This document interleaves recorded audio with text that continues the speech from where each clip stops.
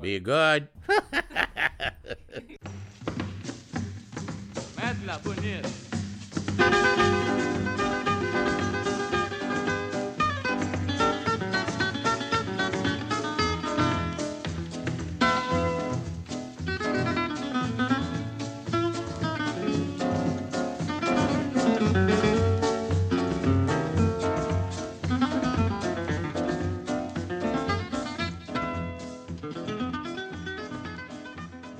Hey there, friends and strangers. Well, I know I've said it before, but I'm going to say it again. The only thing generally more satisfying than taking advice that you need is in the ignoring of advice that you do not. But I have recently been given some advice that I think I do need, and I'm going to follow it.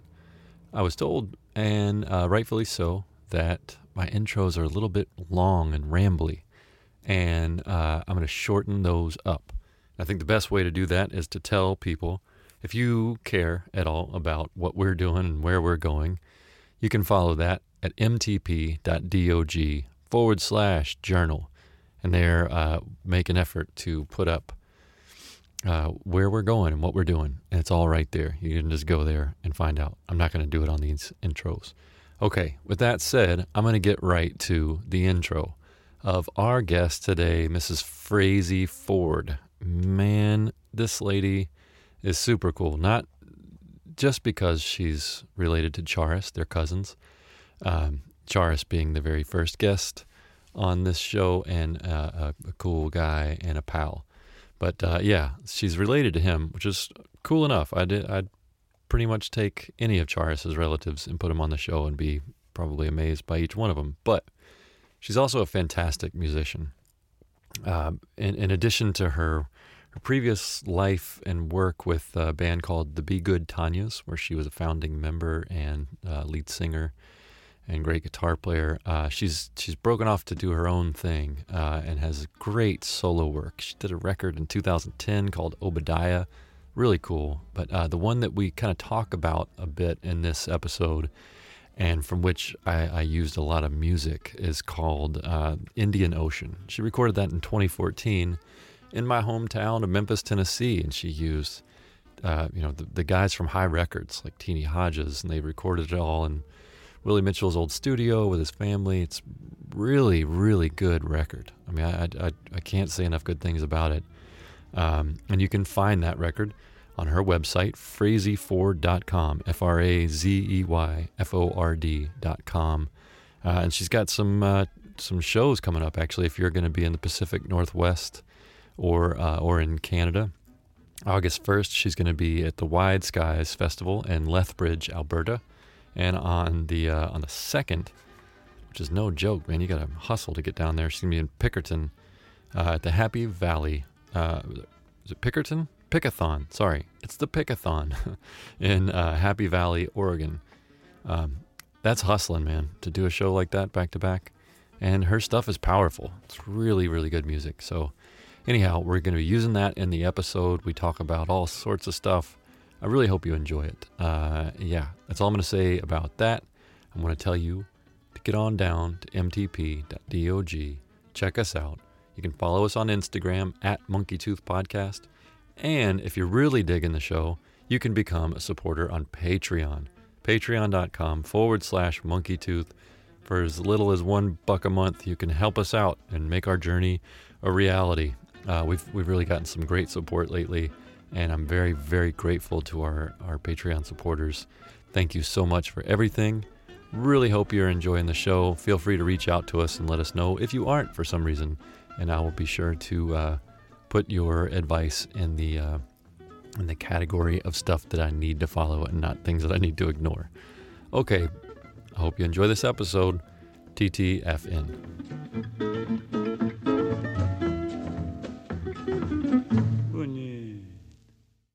You're working on an album.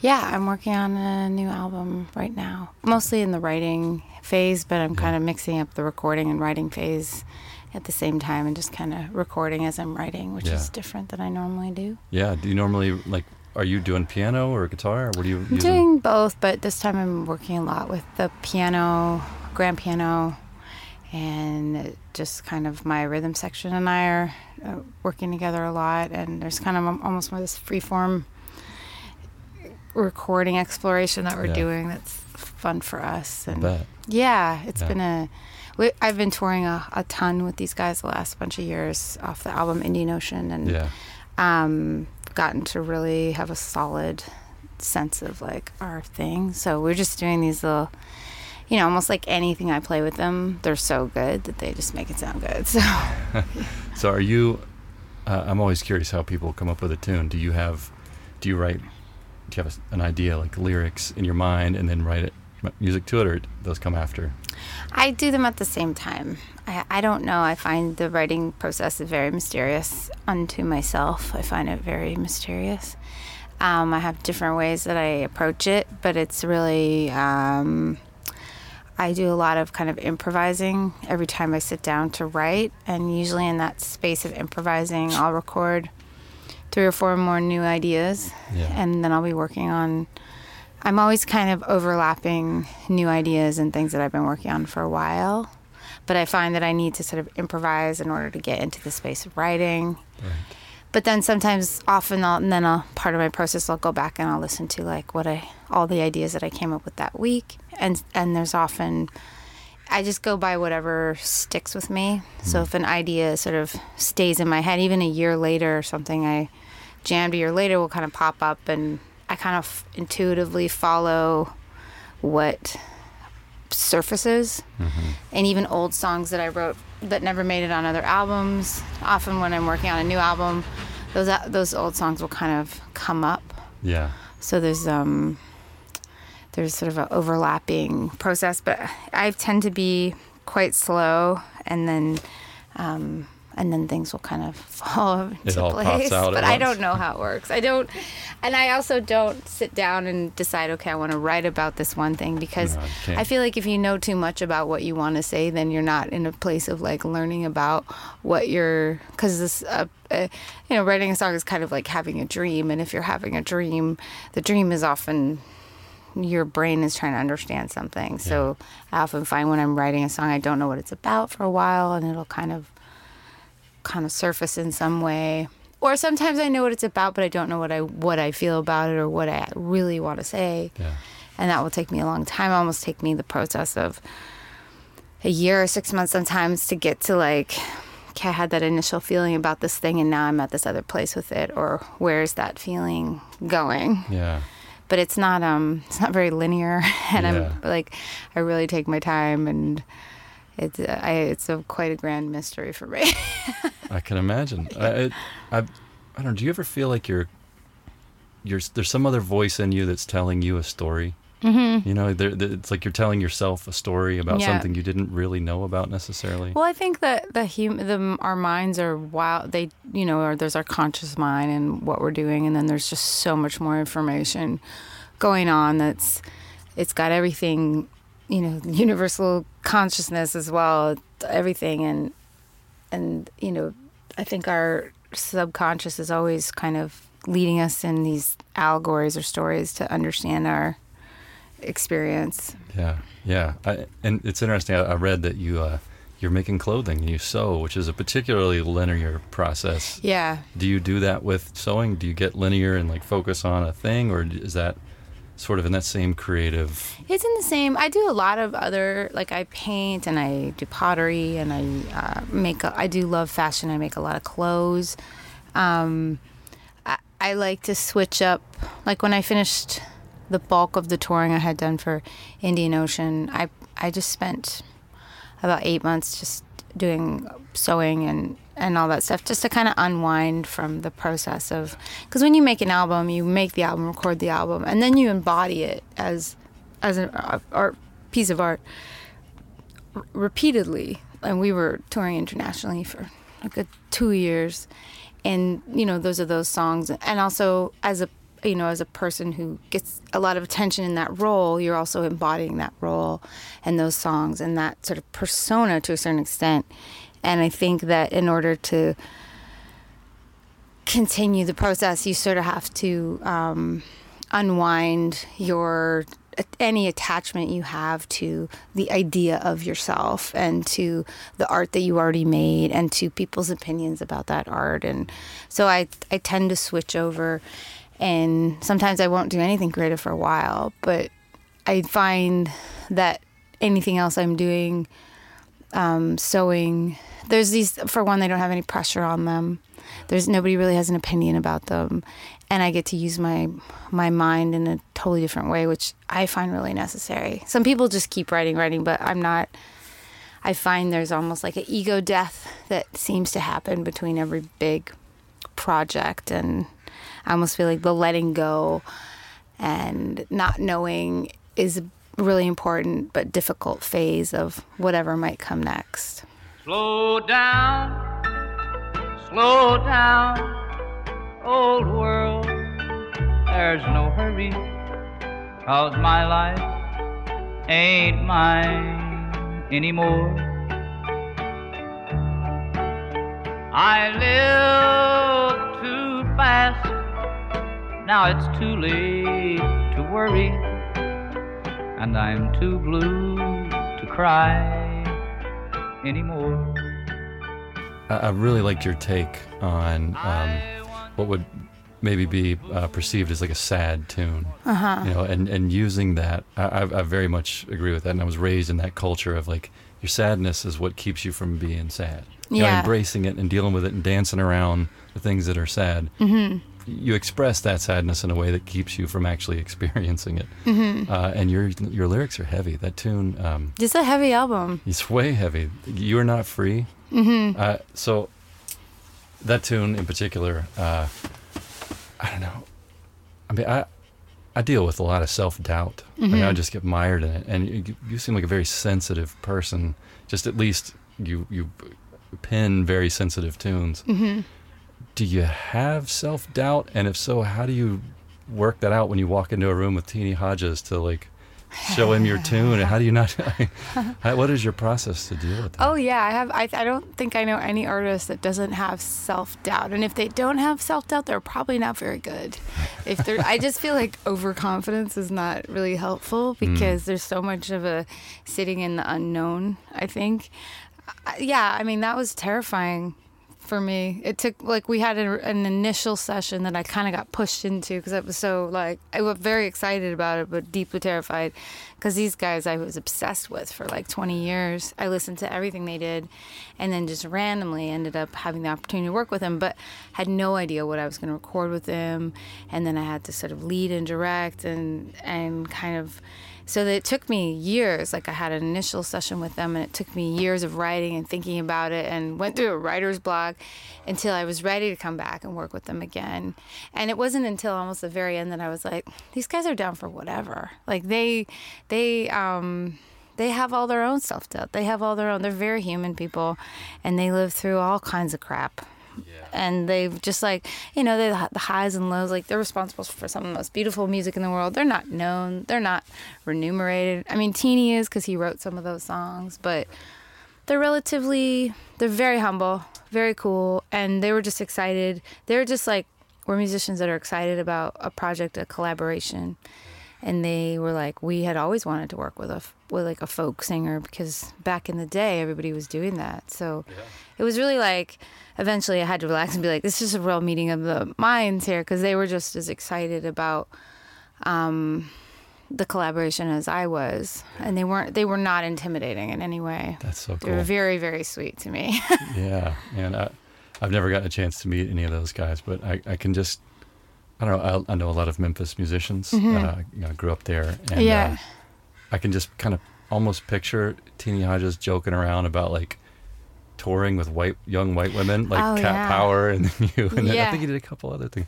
Like, it was this kind of a thing towards the end of his career. All of a sudden, like, I don't know, did he ever joke around about that sort of thing? He was hilarious. He told me some stories about touring with Sean in Cat Power, and he mostly, I mean, I actually recorded him telling a bunch of stories. He toured with Ike and Tina Turner, and they're great storytellers. And that studio, Willie Mitchell's studio, when you're there, it's like you're at Willie Mitchell's house, and his grandkids are running the studio, and they look just like him, and his office is untouched with all his mail and everything still in it, and his daughters will come and bring food.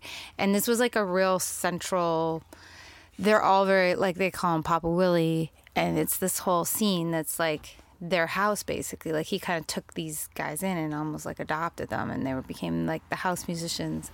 So there's just this very like, but also Teeny was like, Teeny was a badass. He got up to all kinds of stuff, and so did they all. Like, they all did. So they were telling crazy stories, and eating chicken, and and he wasn't in good health, and it was almost, they really treated me like family right away. Like, they were really welcoming, and also it's in such a harsh neighborhood, and it was interesting. It was just wild to be right in the thick of this place where all my favorite music was from. And I felt very supported, and in the end, there was no, of course I love everything they've ever done, but they're about now, like everything they did back in the day was all very innovative, and they were interested in being innovative and moving forward, know. So it was. I just, that particular tune, sorry to keep harping on it, but there was a moment in that song, like sort of towards the end of the tune, where it sort of builds into this like melancholy but joyous crescendo type of thing. And if I were to play that tune with those guys and they created that moment, I would weep. Like, listen to the playback, I can't even imagine. It was hard. Like, they're much older than me, and I was like, okay, here's a heavy song, and this is about this, and da da da. But really, where they just respond to feeling, so it doesn't matter to them what the song is about. They just really vibed on the feeling, which is, the same with my band. It's like it's just very feeling based, and to them, that's what music is. Like, they don't really care about the genre. To them, the genre is really kind of irrelevant. It's just like, does this thing have a strong feeling? And that's how I react to it. Yeah, it's a language. Yeah, and the three of them in particular, because they're brothers and they play together so long, they're kind of psychically connected. So they will just they're their own train, It was a very wild experience. It was very wild. So you're done. I mean, that was 4 years ago. You did the tour for a couple of years, and so now you still gig, right? You're playing out and Yeah, I've been playing off and on. We did a tour in Australia, and I just came back from California, and but it's more just because I want to be performing. Last time when I was working on the album, I didn't do much performing, but this time it feels good to just stay connected to audiences, and I really enjoy my band, and I really enjoy playing. So it's enough that it's not impeding the writing process, but enough that I'm like getting out and connecting with audiences. And it feels good for me. Yeah. So. Are you like bringing out stuff that you're working on stage and working it out through the audience? Cool. It's nice. I hadn't done that in years, but it's been a nice because you get so in your own head when you're writing, and it takes me until I record the song. I don't even think it's a song, so it's like all kind of murky.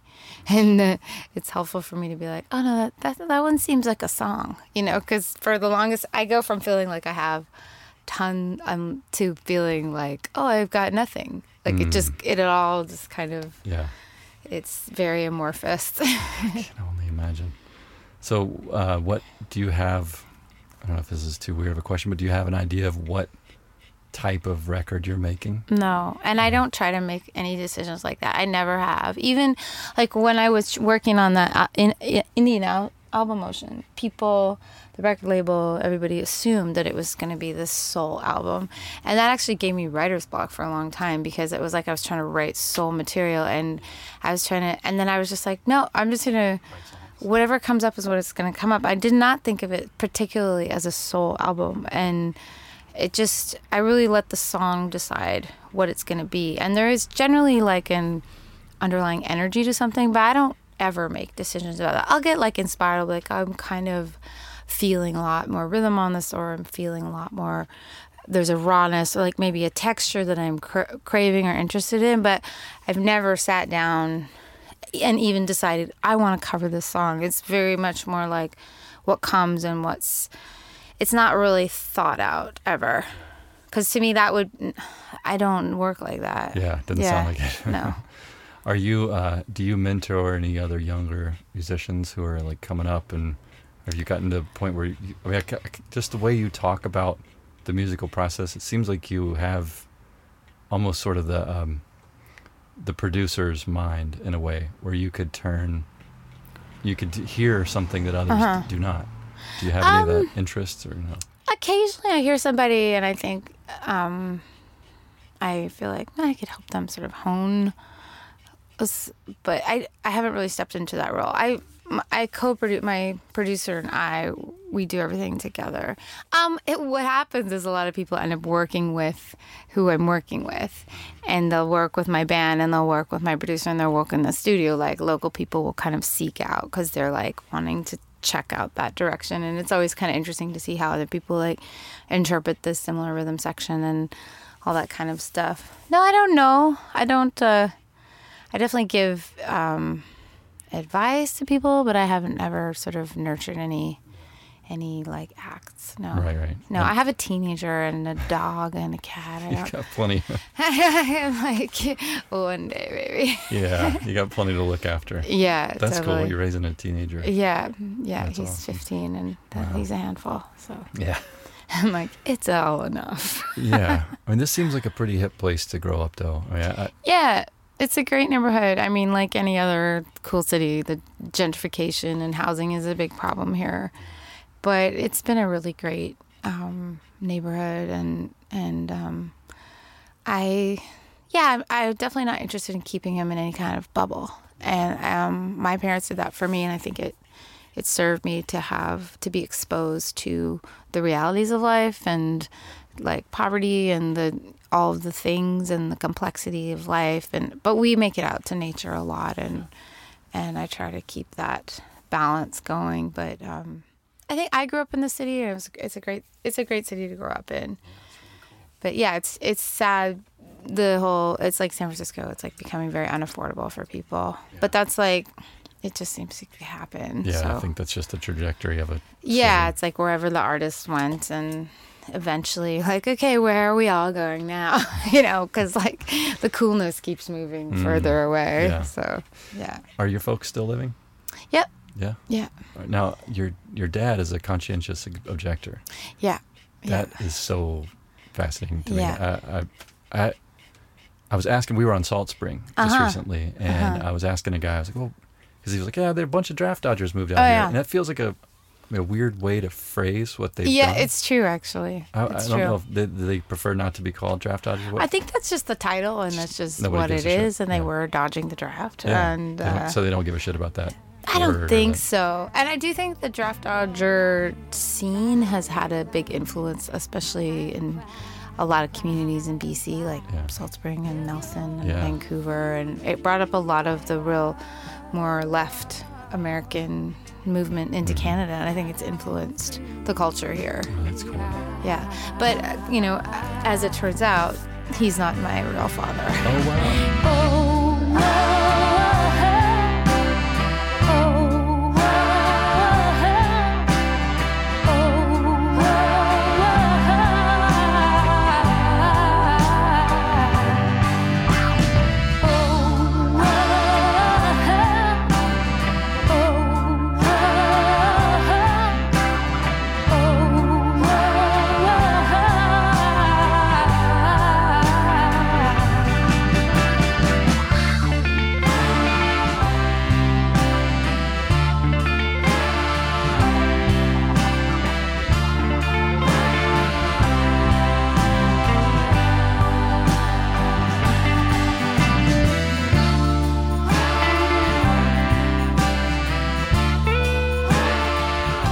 So Charis and I, much as we love each other, are not biologically related, although we are, spiritually connected cousins. And so I have all this new family as well, and they are Canadian. So my mom left the States, so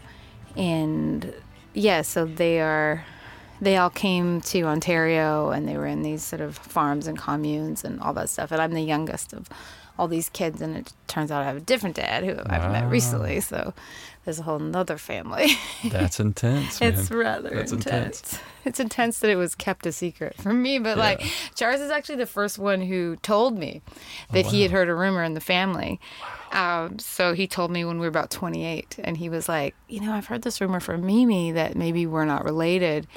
And I just thought it was like the weirdest thing. And then years later it came out that this was true. Yeah. So it's interesting because I grew up in that family culture, and you think of yourself as one way, and now I'm meeting all these other people, but now I'm meeting all these other people, I'm like, wow, this actually makes so much sense because I'm much more similar to this family, the Godfreys.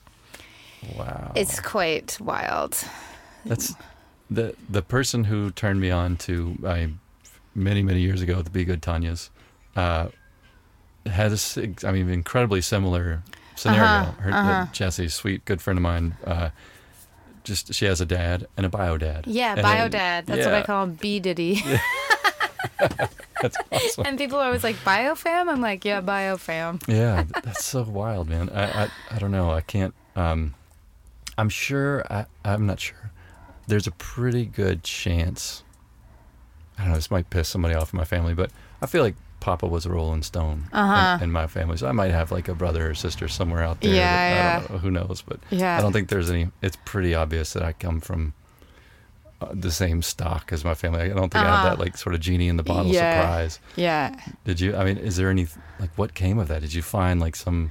Oh yeah, these people are great. I really like them. I was just was trying to buy a place over in Gabriola, and my new dad, he's got both. He's like over there, and the family's over there, and so I grew up with three siblings. I'm the youngest. Now I have 4 younger siblings. Oh wow! So you're not the youngest anymore. No, I'm like right in the middle.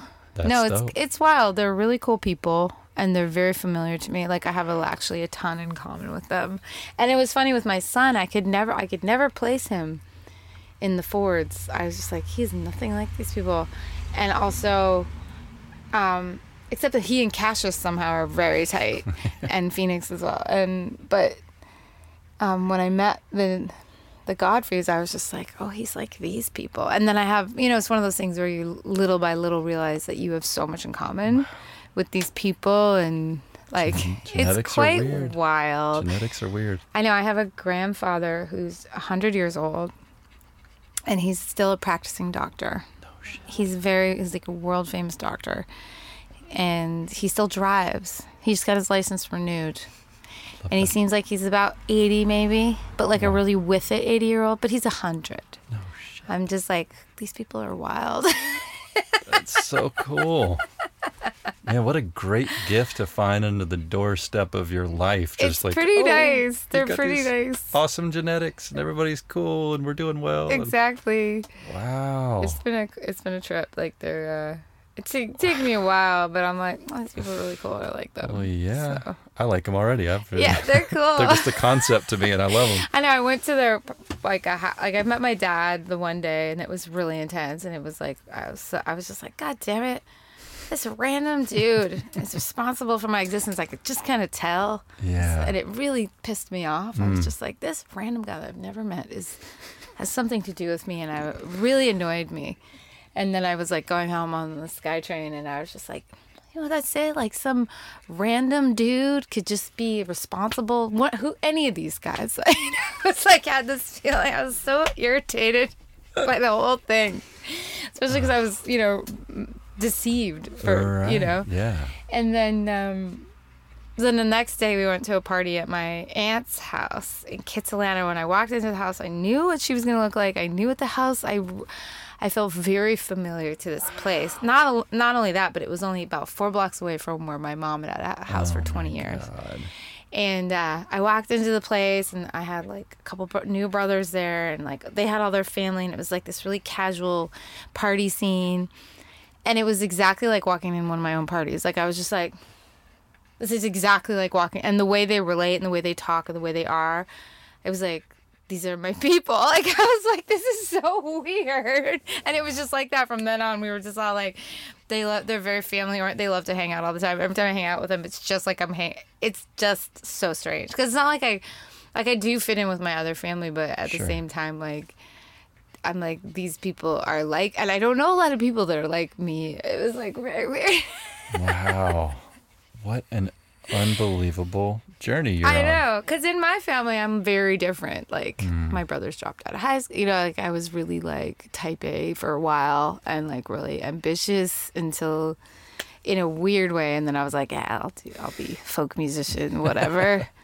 Drop out and be a folk musician. But it's just very funny. Well, drop out and be a folk musician.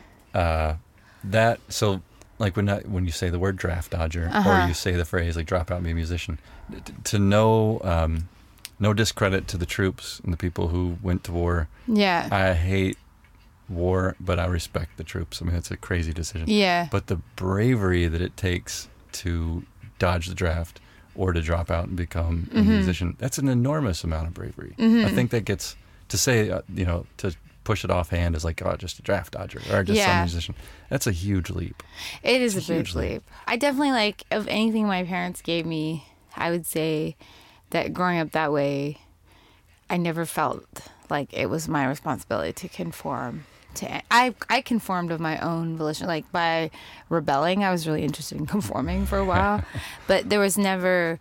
We always had that freedom of questioning every system that we were a part of, and I give my son the same thing, and I think it's tricky because it's tricky to not just follow and to question, but then I think if the people in your life allow you that freedom, it's a lot easier to make those kind of choices. You know, they might not go where you want them to go, but there's not like, there might be social society shame in, like, living outside that box, but your family accepts you. And I think that my dad, that I grew up with, he had that from his mom. She had been, like, Norwegian communist, so he wasn't, he was supported ideologically in that decision. My mom wasn't.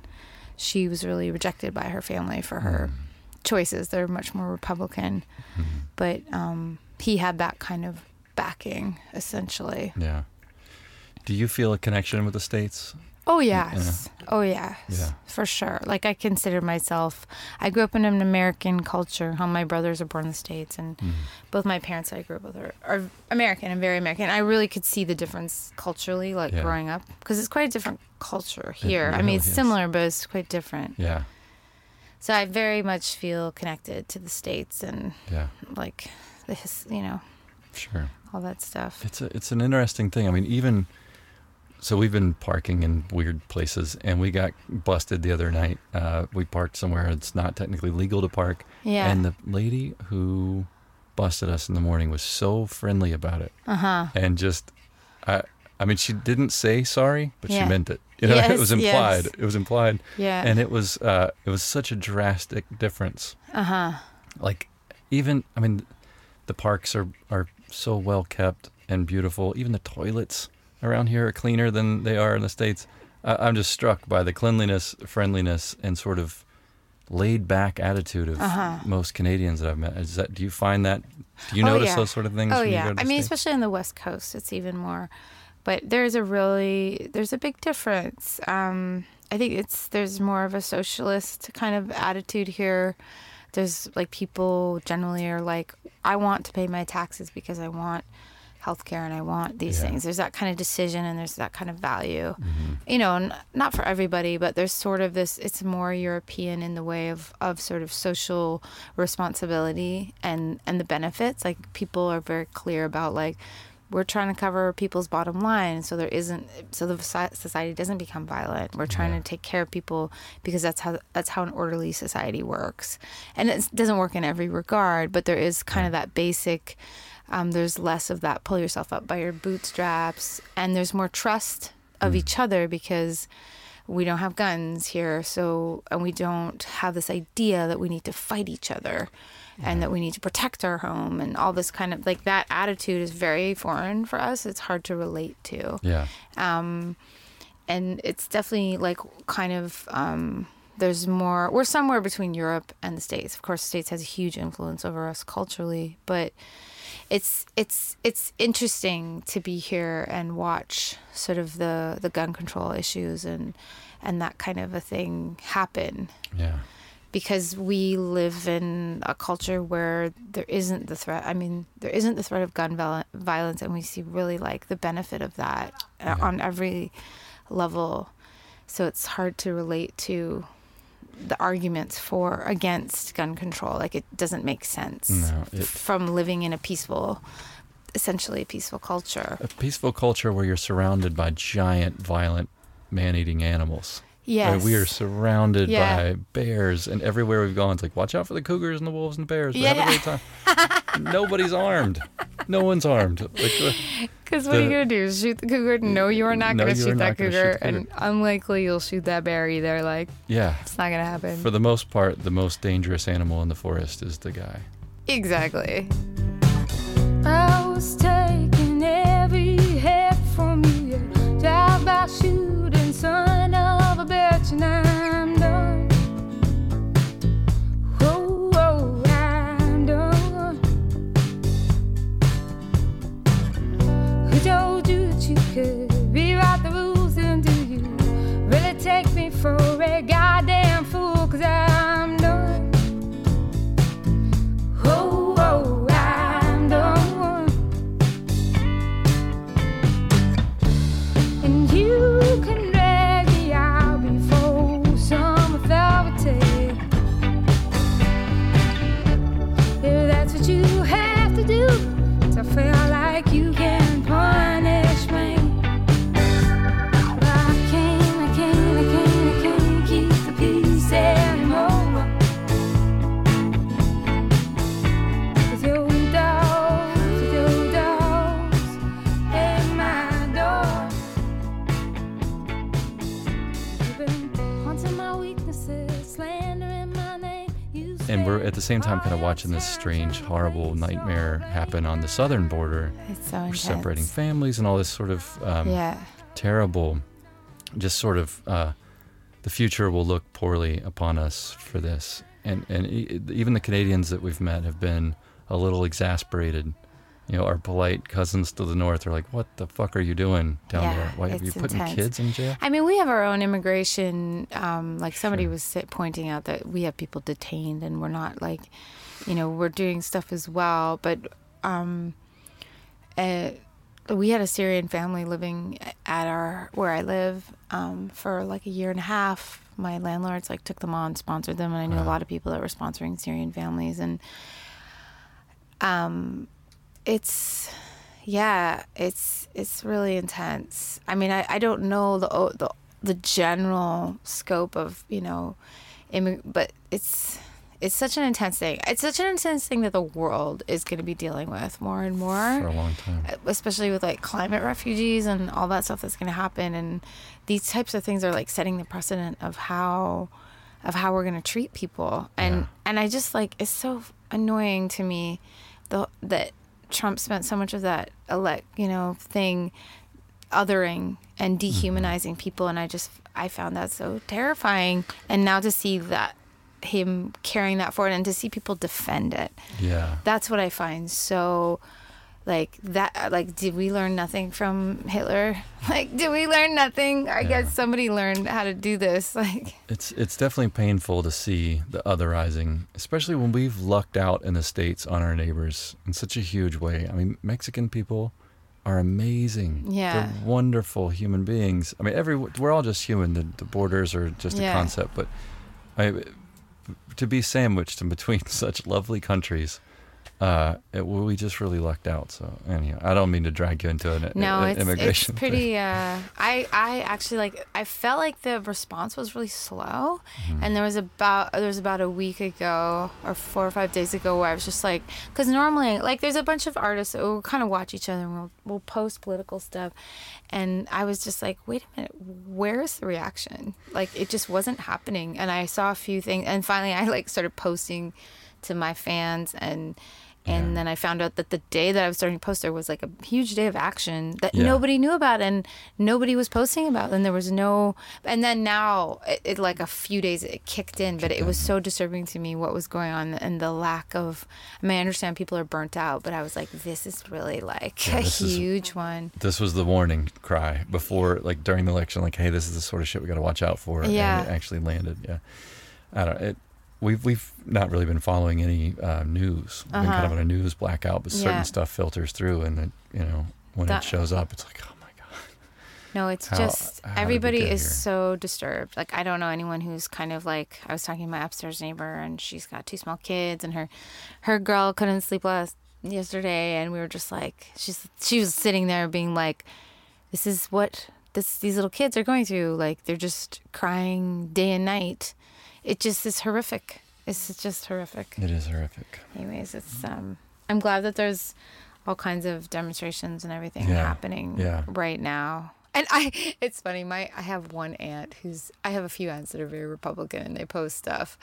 And she's posted something like, isn't it funny that it took Donald Trump to negotiate with Kim Jong or whatever, and the Democrats couldn't do it? I just never replied. I was just like, yes, they just have more in common. You know what I mean? And I just left it at that. I guess they have more in common. And I'm just like, that's about right. I mean, look, I'll take any win I can get out of Donald Trump that is not horrible. Yeah. I don't want him to fail. I want his agenda to fail, but I don't want, Yeah. I want good things to happen for Donald Trump. Yeah. I mean, good things on the cosmic scale, not necessarily like what he might consider a good thing. But I want good things to happen. And if he can negotiate peace and save some suffering in North Korea, I want that to happen. Yeah. I don't care. Like, I'm more care about human beings. Yeah, exactly. Than Donald Trump being an asshole. Because that's implied in every time he brushes his teeth or thinks about air. He's just an asshole. But if he can do something good, great. Yeah. I can go get it. Totally.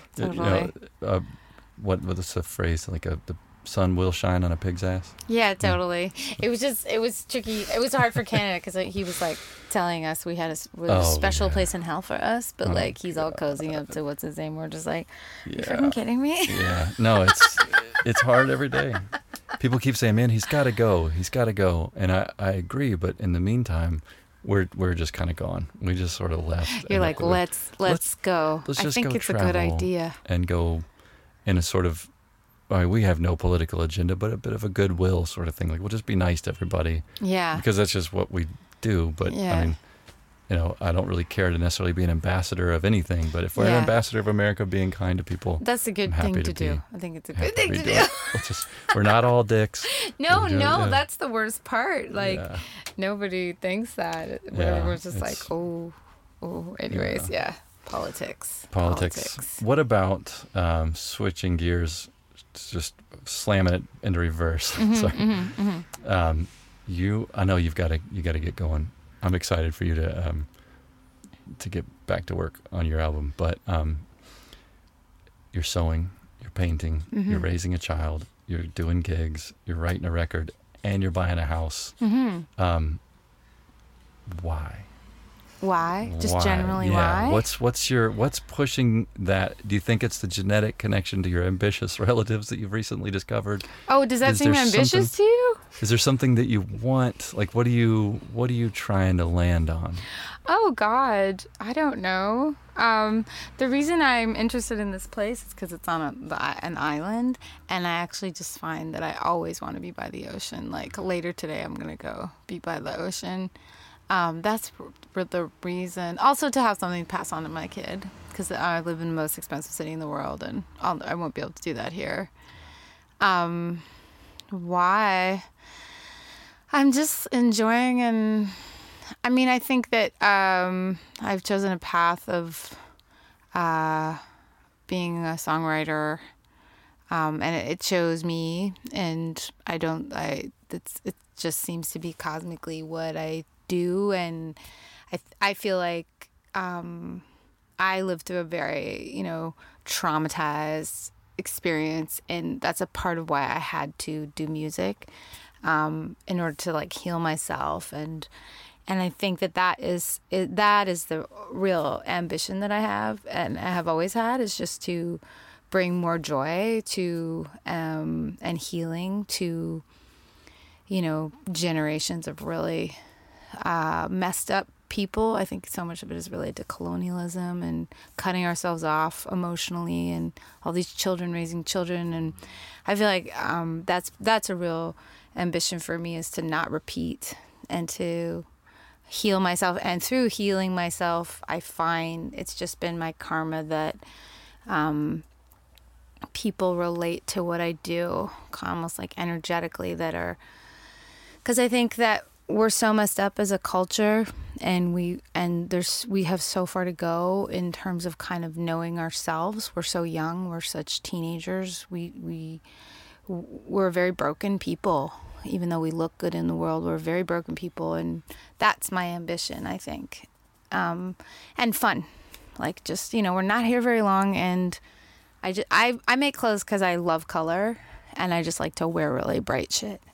That's why I make clothes. It's just for joy, really, because I come from there was a lot of joy, but a lot of darkness in the way I was raised, and just to kind of a pure survival. So, one of my brothers is a heroin addict, and the people who live through what we live through, it was very, very hard. And I think there's no way I could have sort of chosen to keep being here unless I had found a lot of beauty and reason. And that's my ambition. I'm not like a money oriented person, or I like to live in the moment and have a good time, basically. That's why. Yeah. That is why. I knew we'd get along. That's great. Yeah. So that's what it is. Yeah. Well, how can people help you realize that goal? Oh, they really do. I mean, I feel very blessed, and people that I live off my art, and it's very sweet, and I live a decent, healthy life, and I just that's how it is. And if it changes, I'm cool with that too. There's so many other interests that I have, and I get to go and perform for people, and it's always a very magical experience to sort of have that communion with a crowd of people, and with my band. And it's really, like, we were just in San Francisco, and we played this beautiful show at the Independent, and Funkadelic had been playing. We got to see Funkadelic, and we just released a track, and there's always like, I'll be thinking about certain artists like D'Angelo, and then he'll appear at the festival. Like, it's like all this kind of, I get anything that I might possibly think is a wonderful experience to have, like, musically. It just kind of seems to happen that way. And, if I died tomorrow, I'd be like, that was a good run I had. You know what I mean? I've had a good run. Yeah. If you gave us like a ride to the supermarket, and you hit play on the iPod or whatever in your car, what are you listening to right now? I just discovered Andy Shelf. He's Canadian. I think he's from Winnipeg. Andy Shelf? Shelf. I think it's Shouf. He's a great songwriter. I'm also really obsessed with an album by this guy, Sir. I love neo soul, kind of modern R&B. That's probably the main thing I listen to. Those are the two records that I'm pretty obsessed with. I actually love the soundtrack from that show, Insecure, with Issa Rae. It's set in LA, and she's like a brilliant writer, comedian. It's like very Black culture, hip hop, R&B. That's kind of, I listen to a lot of that. That's like what I listen to a lot of. But Andy Shelf he's kind of almost like Elliott Smith, but not as dark. But really beautiful melodies and songwriting. And I also really recently got into, what's her name? Angel Olsen. She's her last album called My Woman is great. And my really good buddy Phil Cook just put out a beautiful record. He and I are going to collaborate after this album. He and I are going to collaborate. So, yeah, those kind of things. Cool. Yeah. So, FrazeyFord.com? Yeah. Yeah. FRAZEY Ford.com? Yeah, that's me. Instagram? It's Obadiah 11. Obadiah. That's right. I forget that you guys all have these super cool names. That's my middle name. Yeah. Yeah. After a cat? My brother's cat. My brothers got to name me my middle name, and they named me after the cat that had just run away, Obadiah. It's so perfect. It really is. So cool. You definitely have. We spend a lot of time together in the van. And just it doesn't take much to entertain us, but saying your name, fucking great. Praise you for it. And I had to. So I'll be honest. Like I had to, because I'm terrible with this. I've done this with many names. I think I inherited it from my mom. I love you, Mom. But like pronunciation fucks with me sometimes. Yeah. And I had to text Charis. I was like, "Is it Frazey like jazzy or Frazey like crazy?" And he's like, Frazey like crazy. Yeah, good. So, yeah, that's what I tell people. Yeah, like, because it's hard for the new name. It's so great. Lock into people's brains right away. Fantastic. Thank you. I know, because I was like, yeah, it sucks I didn't get to meet the Godfreys for so long, but the name would not have worked. It just wouldn't have been the same. I would have had a different life. Yeah, it'd been too much to say. Too much to say. Yeah. Just, and they're a very proud family, so it's like, That's great.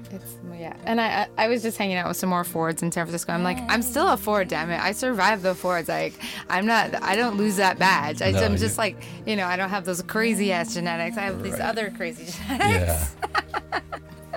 Well, thank you so much for sitting with us. Yeah, you're welcome. Great to meet you guys. Yeah. And you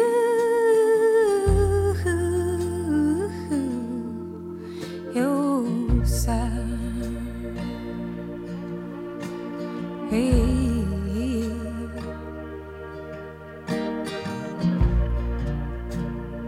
You're sorry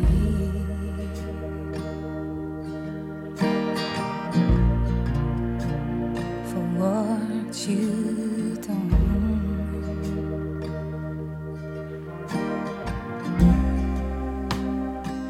And it's 3:45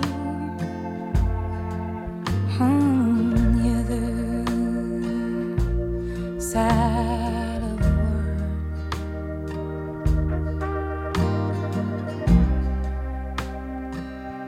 And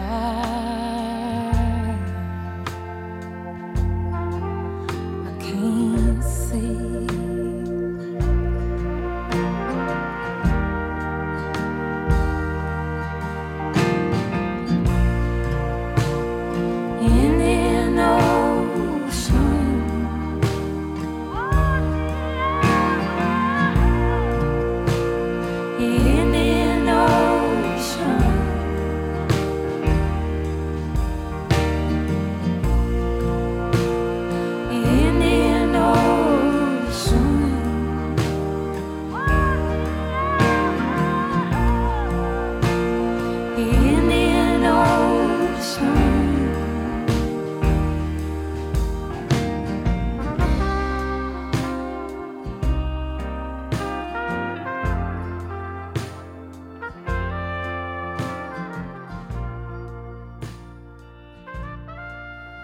Hi, Tiffany here, saying thank you for listening to the Monkey Tooth podcast.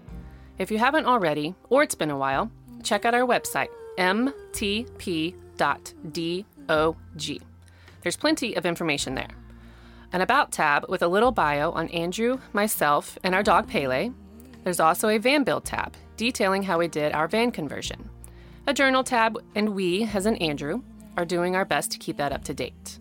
And last but not least, a contact tab where you can leave your thoughts, suggestions, or questions. You can also contact us on social media. We are on Facebook and Instagram, Monkey Tooth Podcast. If you would like to donate and or subscribe to the cause, you can go to Patreon and GoFundMe at Monkey Tooth Podcast. Patreon is not just a place to subscribe. We post lots of content there as well. We greatly appreciate each and every one of you. Love to all. And it's 3:45 on the other side.